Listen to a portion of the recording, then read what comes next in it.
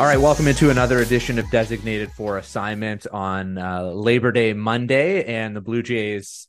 As always, how many times have I come on here on Sunday, or in this case Monday, but it feels like Sunday, and talked about what an eventful week it was, and some stressful games and some stressful moments, some stressful situations, and figuring out a way to win baseball games more often than not. And that really sums up the last 7 days of Toronto Blue Jays baseball. You look at their record and they're right in the thick of things in a playoff race. They're a half game back of the really slumping Texas Rangers. It's hard to put into perspective how much of a collapse they're in the middle of. And that 4-game series in a week at Rogers Center between Texas and Toronto is probably, not definitively, but is probably going to be the deciding factor, you would think, in who secures a wild card spot and who doesn't. But they're really slumping, and the Blue Jays are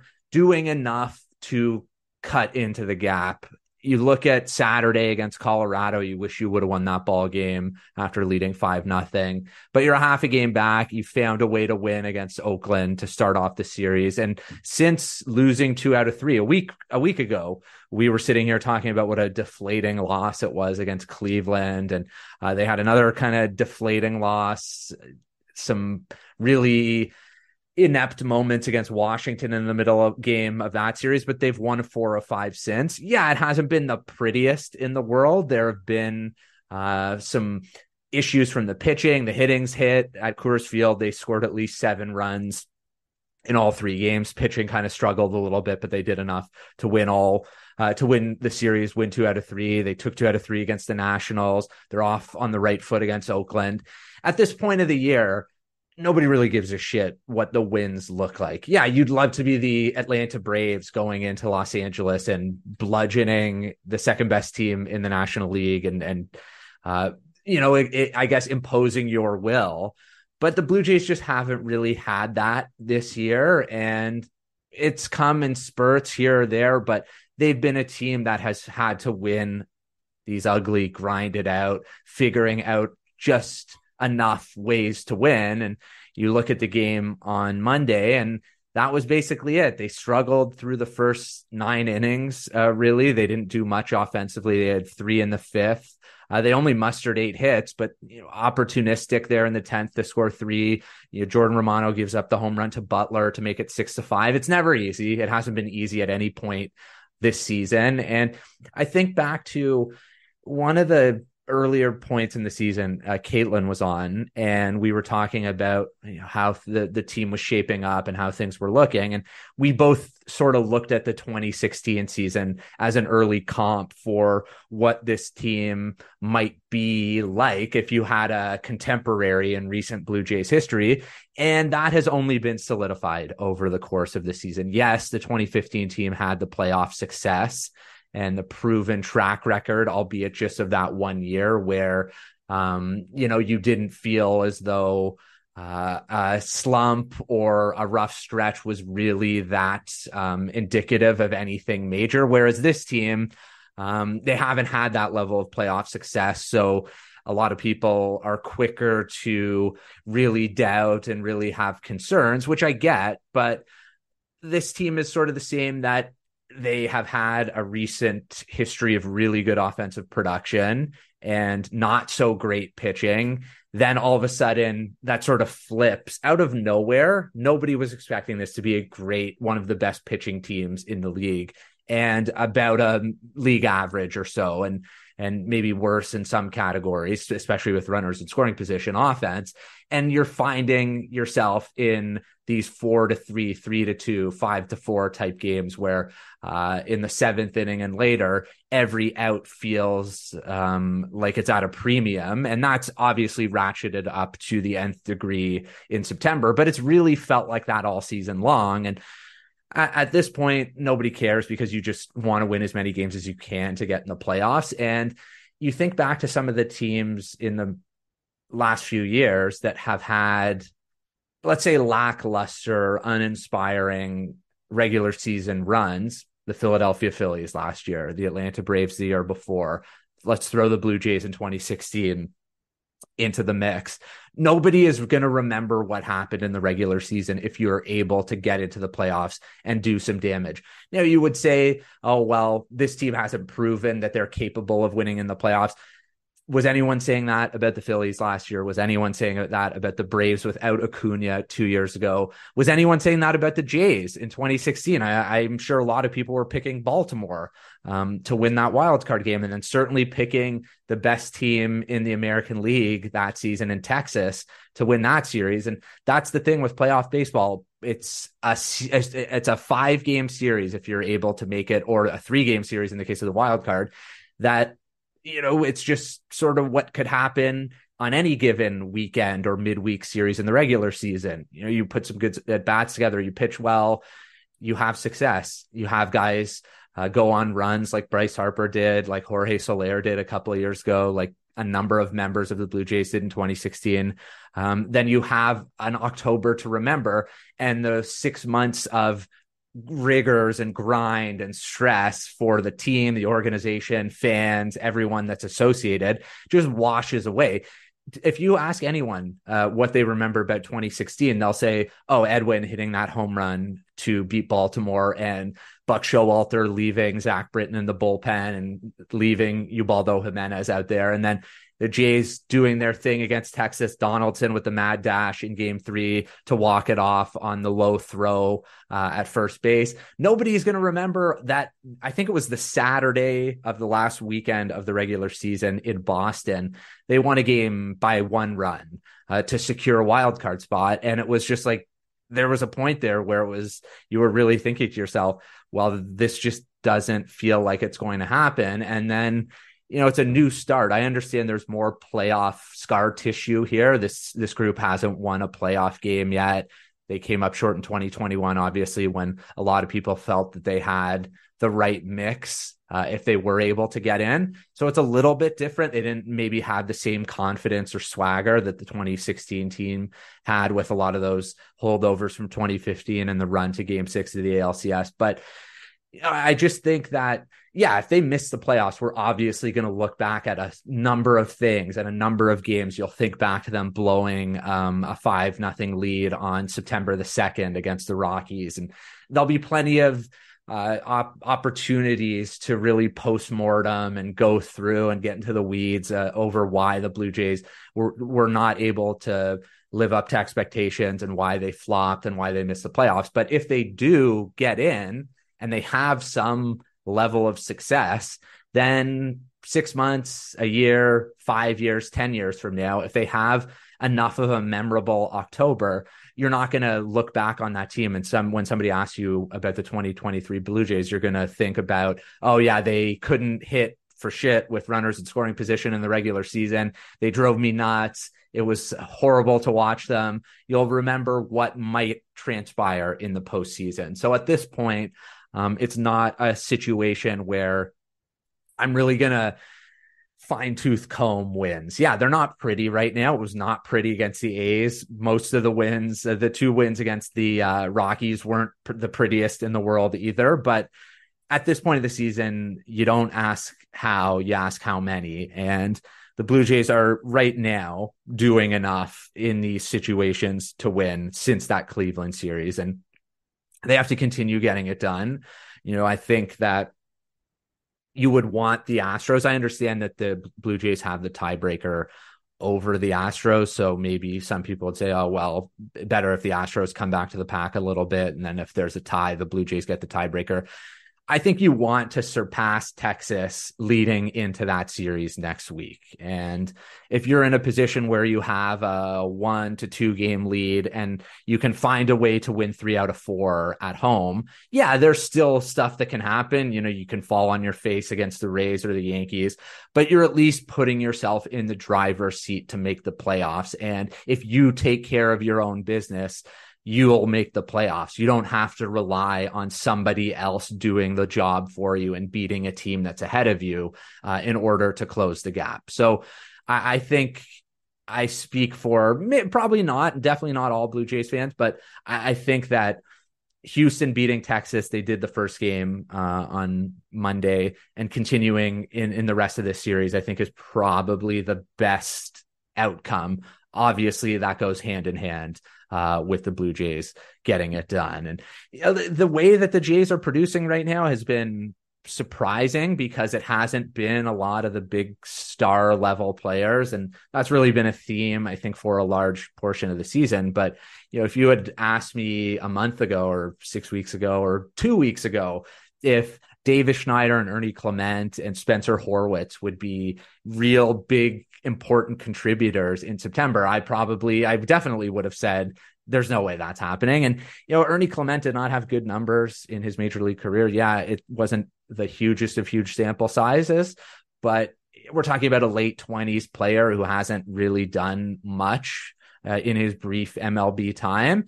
And I wasn't really expecting all that much. And he has made me eat crow, and I'm happy to eat it because he's had a lot of good at-bats, put a lot of good swings on baseballs, using all parts of the field, consistently making contact, and really providing an element to this lineup that I think is sorely needed. So he's been huge. Schneider obviously continues to be huge. It was a little bit puzzling why he wasn't in the lineup on Monday, but especially with Belt out, to have that presence that he has consistently brought outside of that week after his debut in Boston, where he struggled with fastballs up in the zone. He consistently works deep at bats and is able to do damage on a pretty regular basis.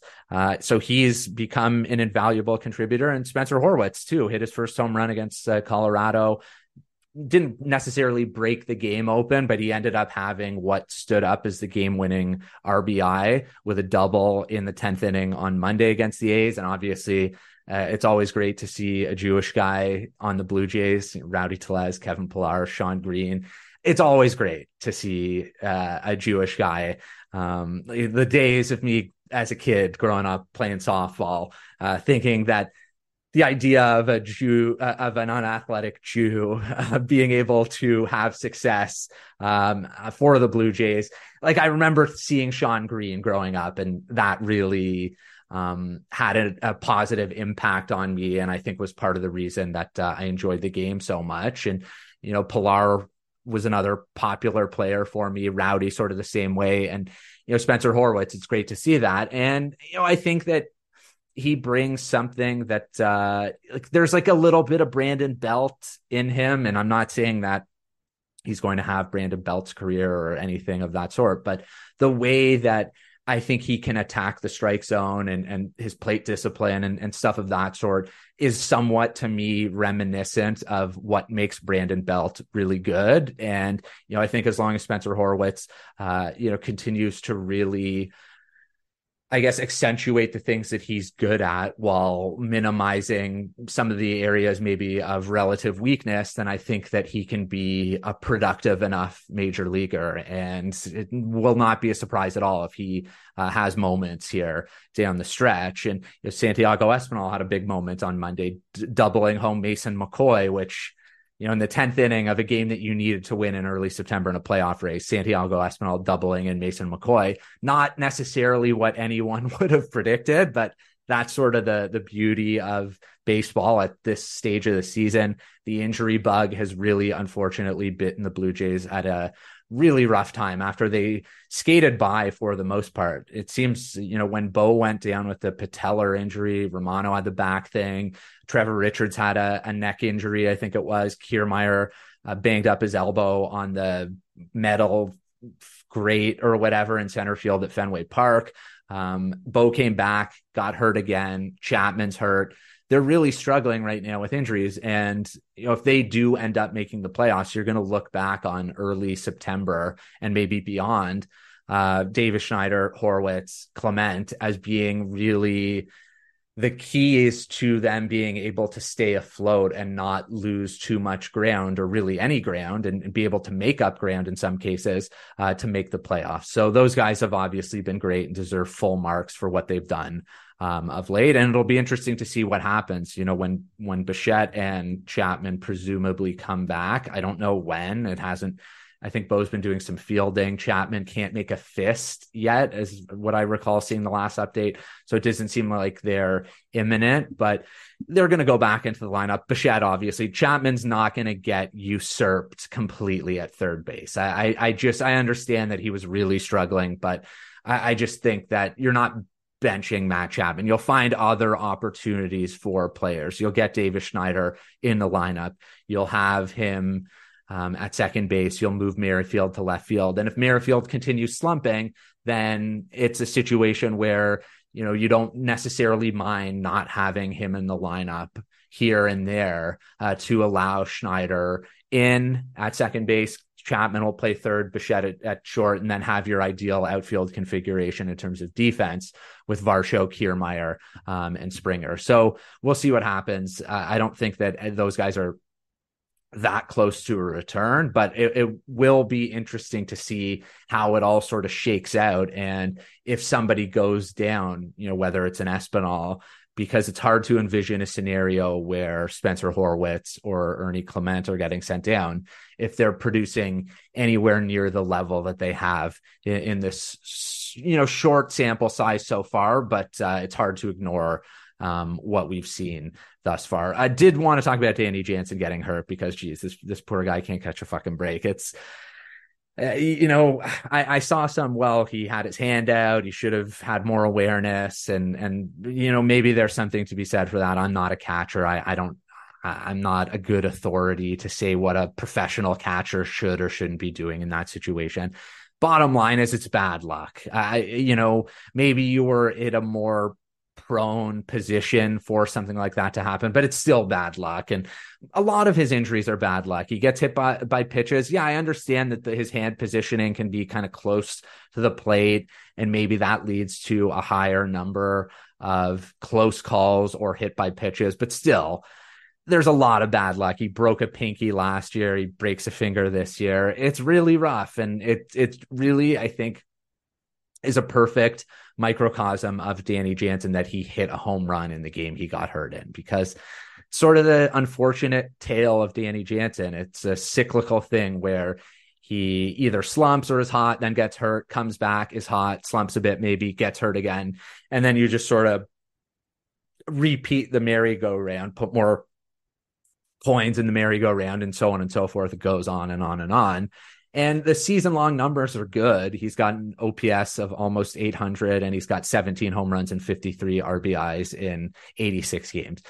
It's unfortunate because if he could play 120 or something in that range games, you're talking about 25 home runs and 70-plus RBI and an OPS close to 800, well above average offensive numbers, great offensive numbers for a catcher. And he gives you something defensively as well. And it just is what it is. And you hope that he can avoid this string of unfortunate injury luck that he's had. But this is going to be I guess he played 107 games in 2019. Then there was the pandemic shortened season, so you don't count that. But in each of the last 3 years, full seasons, 2021, 22, and 23, 70, 72, and 86 games played, respectively. It's really unfortunate. He hasn't played 100 games.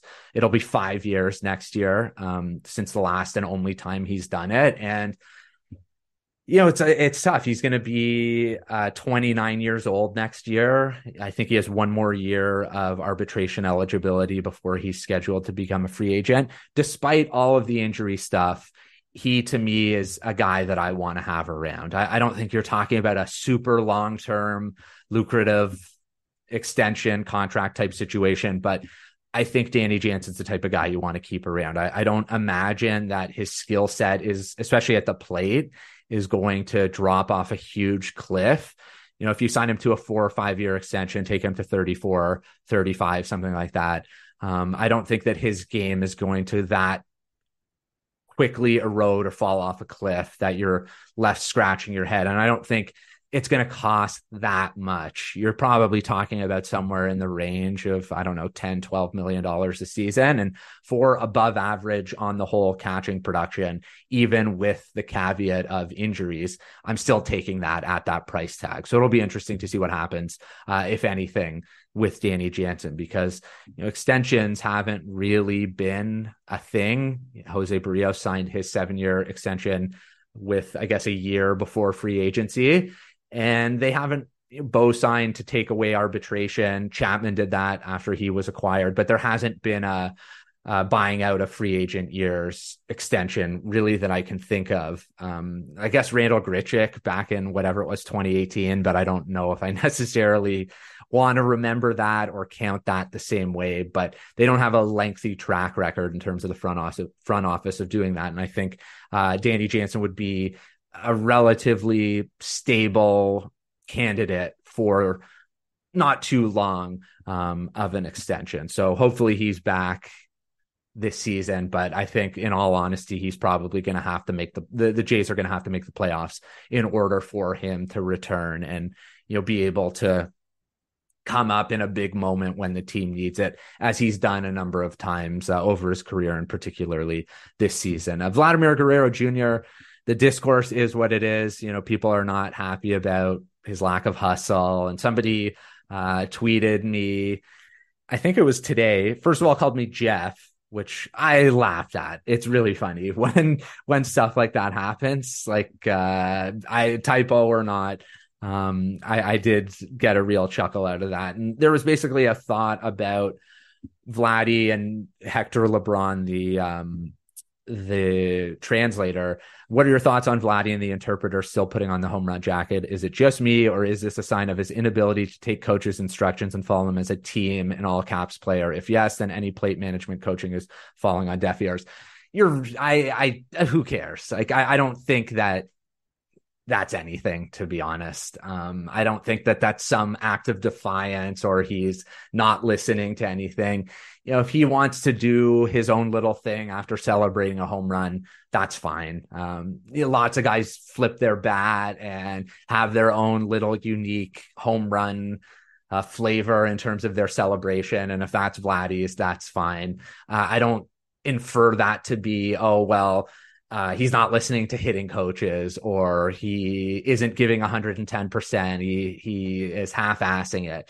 I just don't think we can say that based on something like that. But I did appreciate that. And more so, like I said, I appreciated you calling me Jeff. Yeah, there are times where I guess if you want to call it a lack of hustle or whatever it is, he's not running the fastest. Okay, sure. I guess I get that. But I think it's all exacerbated by the fact that the production just hasn't been there. Nobody is really going to care if you don't bust your ass on a ground ball that you're going to get thrown out on, or you get a bad judge on a ball. Yes, the not running out of the box because you thought it was a home run, that's no matter who you are, you should always run on a home run, unless it's like an absolute no doubter and you can see that the outfielder's not even blinking or twitching. But if the outfielder's going after it, you should be running your hardest. So I will throw the book at him for that. But I think, like I said, if he was producing anywhere near the level that he was in 2021, and there were plenty of times on ground balls where, he knew he had no chance and didn't run that hard, and that's fine. I don't want to risk a hamstring pull on something like that. But when you're hitting a ton of ground balls and a ton of pop-ups and your pitch selection is not the greatest and you're having these issues producing to the level of your talent, yeah, you're obviously going to be an easier target for people looking at things like effort and energy and enthusiasm and hustle and so on and so forth, which I get, but I think it's selective because I don't think that some of the stuff that Vladdy does is demonstrably different from what he would be doing if he were producing like he was a couple of years ago and even like he was last year. There are always going to be moments in a long season, and this really hammers home how long the season is, where, you have some lackadaisical moments where, perhaps your attention to detail isn't the sharpest, but in the course of a long season, if your production way outweighs it, nobody's really going to get themselves that worked up about it. But unfortunately for him, really all season, but particularly the last couple of months, the production hasn't been anywhere near what it needs to be. And that leaves you vulnerable, susceptible to people tugging on the branch of, well, there's not enough. His give a shit meter is not high enough. And I get it, but I don't think that I side on the, oh, yeah, well, he's dogging it or the effort's not there or anything like that. I just think that this is just part of the package with him. It just is what it is. I understand that people will say that there's no excuse for some of these, and I do agree in certain situations, but I don't think we'd be talking about it if he was producing. Like if he had hit 2 home runs or hit a home run and then, had that double, had 4 hits, would you really be talking the same way and looking at, oh, well, yeah, his pitch selection still wasn't great. I don't care if your production is there and your pitch selection can waver from time to time, whatever. As long as, like I said, in a roundabout way, as long as you produce more than some of these deficiencies, let's call them, pop up, then you're coming out ahead, and that's all that matters. And we're looking down the barrel of, I don't want to call it a lost season, but a very disappointing, potentially one that makes you change your thought process of what Vladimir Guerrero Jr. is and how much value he has, and potentially what his long-term future is, what sort of contract he might be looking for, what the relationship might be with the Blue Jays going forward, if they have a vastly different perspective on what his value is versus what he and his representatives do. That's all for the off season and beyond. But we can only look at the season that has been so far. And yes, it certainly has not been up to par. And it's led to questions like we see about, why is he having these issues with pitch selection, and why isn't he always running his hardest out of the box? And it's just been a really disappointing year, and it's hard to say much beyond that. Cavan Biggio, I do want to say, has been, the numbers aren't amazing, but I just feel like he's really settled into a role where, I think he knows what's being asked of him, and he is, I think, just making the most of the opportunities that he's given. He's not a set it and forget it guy in the lineup or anything approaching that. He's going to be asked to wear a bunch of different hats. And as long as he can give a quality at bat and allow other players in the lineup to see what a pitcher might be working with, give some value defensively at a couple of different positions, then you're going to like what you see from him. You think to, I guess it was Sunday. I understand the Rockies ended up coming back to tie the game, but when the Blue Jays went ahead, I think it was a 2-out rally, and Cavan Biggio started it with a 2-out walk, and then things just sort of spiraled from there, and really it was a domino effect, and they had a rare 2-out rally, especially with some hits with runners in scoring position. And then he has the left on left double in the 10th against Oakland to make it a 2-run game. Huge hit. Begs the question why he was asked to bunt left on left. What was it, a week ago? Was it in the National Series? It all blends together. It was recent. It was stupid. And I'm going to take my chances with a hitter swinging or not trying to give himself up and give away an out, because you never know what can happen. And I think that left on left hit that he had against Oakland is proof of that. But I've been impressed. I've always been, I guess, I've sort of had a soft spot for him. His struggles this year were tough to ignore. And, he spent most of the year really not providing a ton.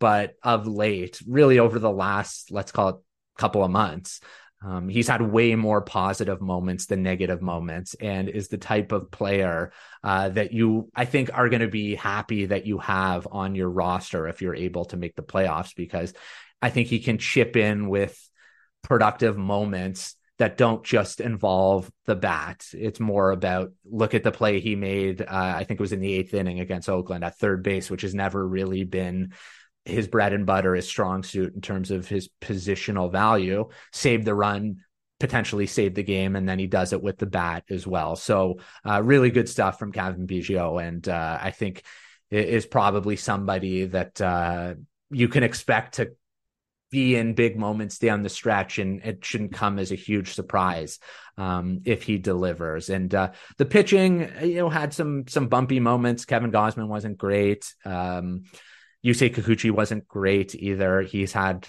some not so great starts of late, but they've carried the team all year. Trevor Richards walked a couple on Sunday. Jimmy Garcia gives up a home run on Monday.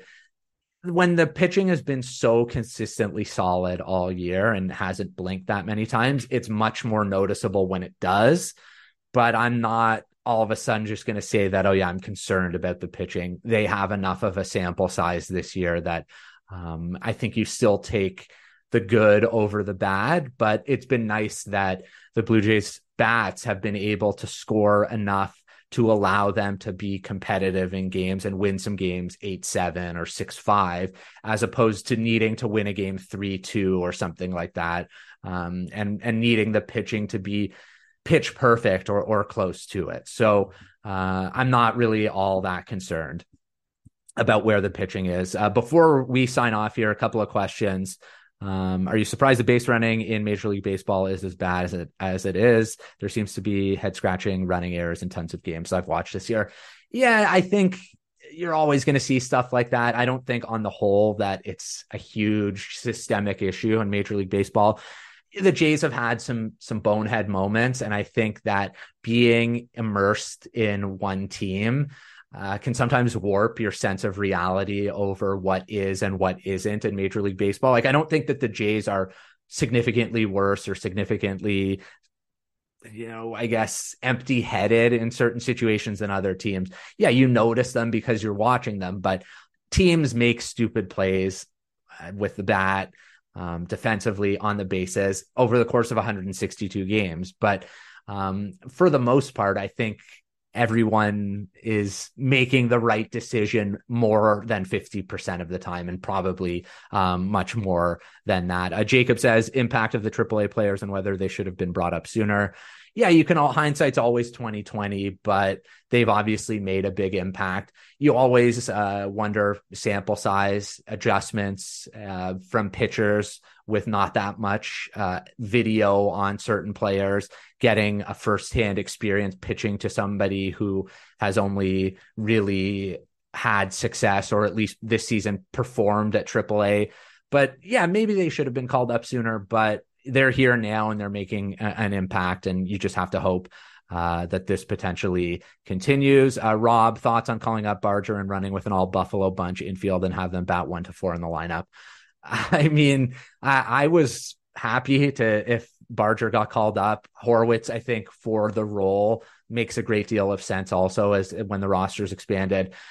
But yeah, the fact that you're suggesting a 1-4 of, whatever order it would be, of Clement and Horwitz and Schneider, and if you wanted Barger up here, and I'm not immediately laughing my head off, I think is an indication of the way that the season has gone. But no, you still want George Springer hitting in the top of the lineup. Yes, Vladdy has struggled. I probably would have bumped him down for a game, but they didn't, and he had a good game on Sunday. He's not moving anywhere. Bichette, when he comes back, he's not moving anywhere. And Belt, when he's healthy, has been one of the most, if not the most productive hitter since the beginning of May. So you're not moving him. So I do appreciate the sentiment, but no, you're not going with an all AAA 1-4 moving forward. And then Herschel asked what happens to Clement when Bo comes back. Does he deserve to stay on the roster? If so, who goes? Biggio, Espinal, Horwitz. He does deserve to stay on the roster if he performs. And I think it's probably Horwitz in that situation. I think they really like Espinal's game and his contact skills and his defense. I probably, since Clement can play a couple of different positions in the infield, would favor Horwitz's bat and his eye at the plate over Espinal. But based on, DeYoung getting DFA'd, and I think that there's a real strong affinity within the organization for Santiago Espinal. So if it continues on this trajectory, I would think it would be Horwitz heading down, but I've been wrong plenty, and I'll be wrong many more times in the future. As always, appreciate the tweets at DFA_pod, at Jake Goldberg 12 is where you can find the podcast, where you can find me. As always, like, rate, review, comment, subscribe, designated for assignment, wherever you get your favorite podcast. Thanks as always for the support and for listening. I really, truly do appreciate it. It's always something I look forward to doing every week, and the support and the listenership makes it. So without you, I wouldn't do it. So I can't stress enough how much I really do appreciate it. And we're in, like I say, every week, this is big boy time. You pull up your pants, put the hard hat on, go to work, hope for the best. Big week. You got a couple more against the A's. You got a 3-game series at home against the Royals. Then it's hell in a cell against the Texas Rangers. 4 games at Rogers Center. Should be a very exciting, entertaining, stressful, I'm sure, aggravating at times week in Blue Jays land, but we wouldn't take it any other way. As always, appreciate you listening. We'll be back next week. I'm Josh Goldberg, and thanks as always for listening to Designated for Assignment.